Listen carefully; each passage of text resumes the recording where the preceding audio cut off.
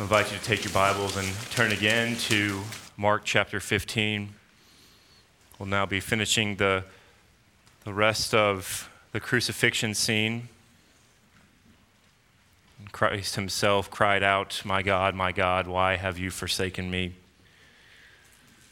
If you would now take your Bibles and let's give attention to the reading of God's word in Matthew 15, verse 33. "And when the 6th hour had come, there was darkness over the whole land until the 9th hour.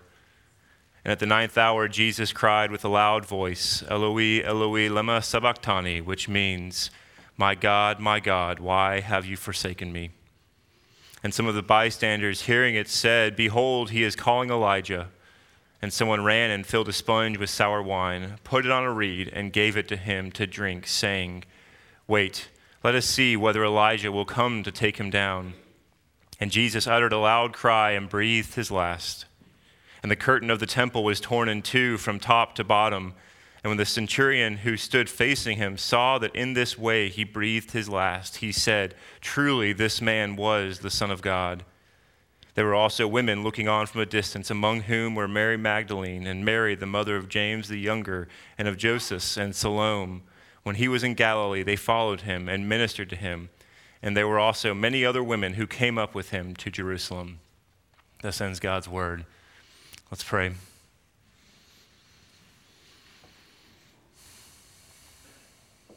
Lord Jesus, on this day 2,000 years ago, you offered up yourself that we might be spared.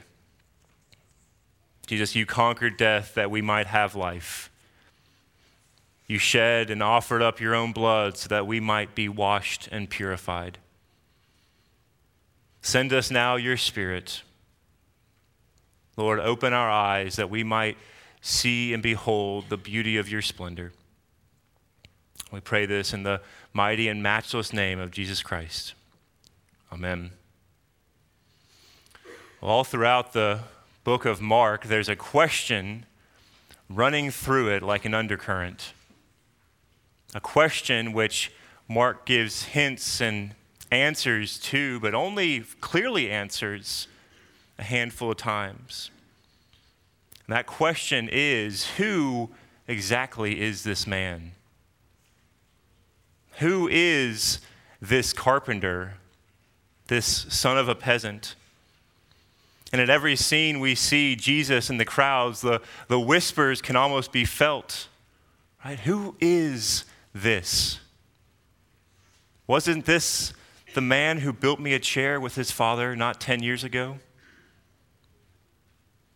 Indeed, the disciples' question in 441 stand as the sign, the billboard over the entire book. Who then is this that even the wind and the sea obey him? And yet, like any good author, Mark does not leave his audience hanging. He tells us, he gives us hints, and right up front in the very beginning of the gospel, 1:1, he says, the beginning of the gospel of Jesus Christ, the Son of God. He tells us, the reader, exactly who this Jesus is. But throughout the gospel, Mark leaves Jesus' identity hidden behind miracles, signs. And if you'll remember, whenever Jesus does a sign in Mark, he immediately tells them, don't tell anyone. Right? He commands them to keep these things secret. So the question which Mark seeks to answer is found in the passage we just read. On the lips of Pilate, are you the King of the Jews? Are you the King of the Jews? Who are you? In our passage this evening, Mark gives us the clearest answer found on the lips of any actor, any person within his drama. And he does so in two ways. He does it by telling us of the curtain that was torn from top to bottom. And he does so on the lips of a Gentile centurion crying out, truly, this was the Son of God. And the point Mark is trying to make is very simple, though infinitely mysterious.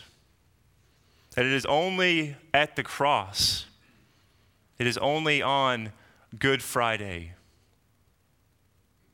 a storm-tossed, dark day, much like today, when all seems lost, when we look at one stricken, smitten, afflicted, that we see the glory of God in Jesus Christ. That we see Jesus for who he really is, the Son of God. Mark is telling us that it is only in his suffering, it is only in Good Friday that Christ's glory is manifest to the world.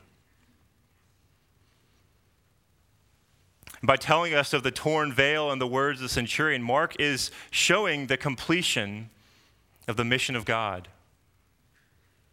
The goal that the Father, Son, and Holy Spirit had from all eternity planned to enact in creation. The goal which was, of course, for his kingdom to dwell here on earth.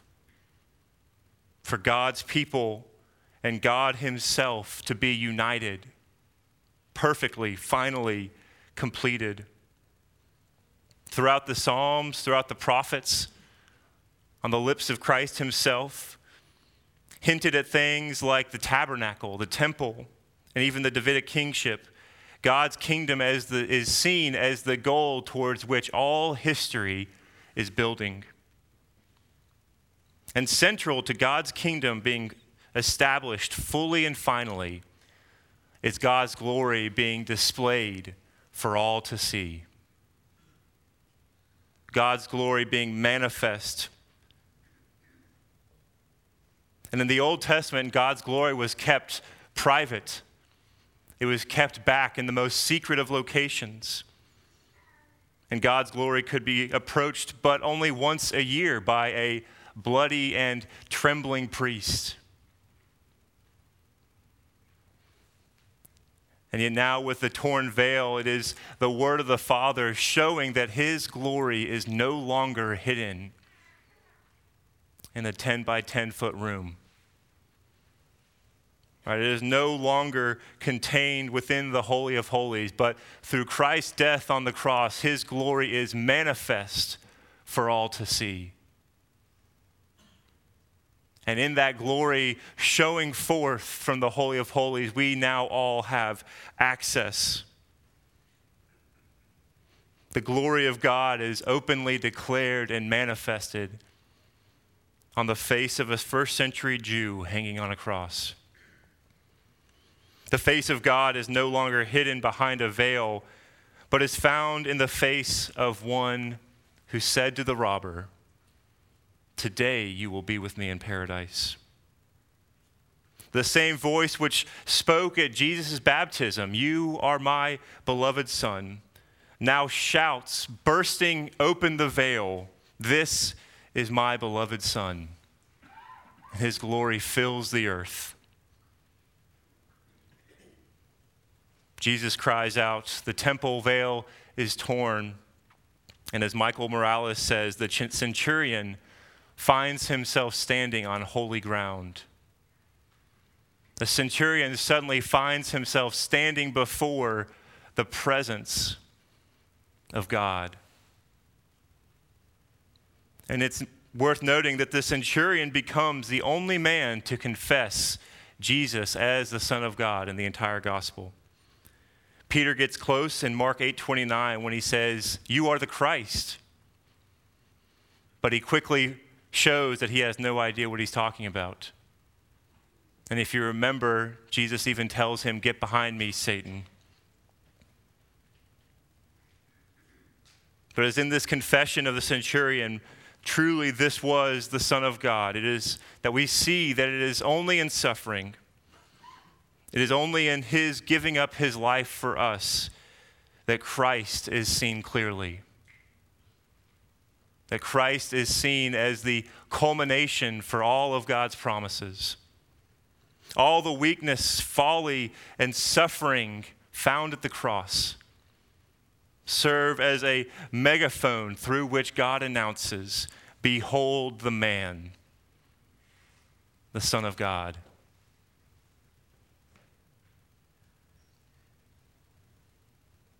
And yet, as we ask, who is this man? It's worth asking, who are we? Who are we? And in God's cross, there is but one answer that comes through: sinners. Not mess up every once in a while. Oh, it's okay, everyone makes mistakes, sinners. Not good people who slip up on occasion. Not people trying their best who have accidents every once in a while. But sinners. Rebellious, hating and hated sinners.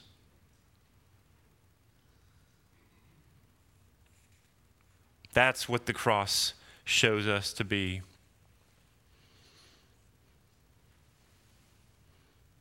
It's also worth asking, who might you have been that 2,000 years ago? Who might you have been? Perhaps you would have been a lawyer, questioning the justice of crucifying an innocent man, but concerned only with the fact of the matter. Most likely we would have been one of the Jews, right, crying, "Crucify him. How dare he claim to be our God?" Demanding the blood of someone who would dare say such things. Whoever we might have been, not a one of us would have seen the glory of God. And it is the great gift of the Spirit that we now have, that we can see and perceive Christ's glory on the cross. And if we ask, who are we, sinners, we might meditate, who might we have been 2,000 years ago? Well, ask yourself now, who are you here? Who are you now? Are you one who can join in with the confession of the centurion, finding yourself on holy ground, unable to do anything except confess, this is the Son of God? Or as you sit here, are you astounded by the stupidity of people who would worship a crucified carpenter? Do your lips tremble with the confession of the thief, "Jesus, remember me in your kingdom"? Or do you mock his futile attempts at salvation? If you find yourself unable to see the glory in what we are reading, let me tell you that you will not find salvation in power. You will not find it in money. You will not find it in self-help books or within yourself or anything else that you can do. But let me tell you, if you come to the cross, there you will find the glory of God displayed in mercy and justice. You will behold the King in his beauty, beaten, bruised, and bloody, pouring out his life for you. Because it is at the cross, the precise moment when the answer to God's promises seem to be a resounding no, that moment is exactly where we see all of God's promises receive a thunderous yes. And we know that Sunday always follows Friday. Don't we? The cross is never separate from the resurrection. And the cross, we see that in dying with Christ, we have been given new life. Let's pray. Most merciful Father, in your great love, you sent your Son to drink the cup of wrath. You raised him up high on that cross that all might see. And I pray, Father, that you would have mercy on those who do not know you as you are revealed in your Son. Would you open their eyes, Lord, that they might see and behold your glory shining down from the face of a crucified man. May we who do believe in your Son, Lord, would you keep us from being led astray by those things which might avert our eyes from the wounded hands and pierced side of our Savior. But may we see that in them our salvation. Father, may we behold the King in his beauty. Pray this in Christ's name. Amen.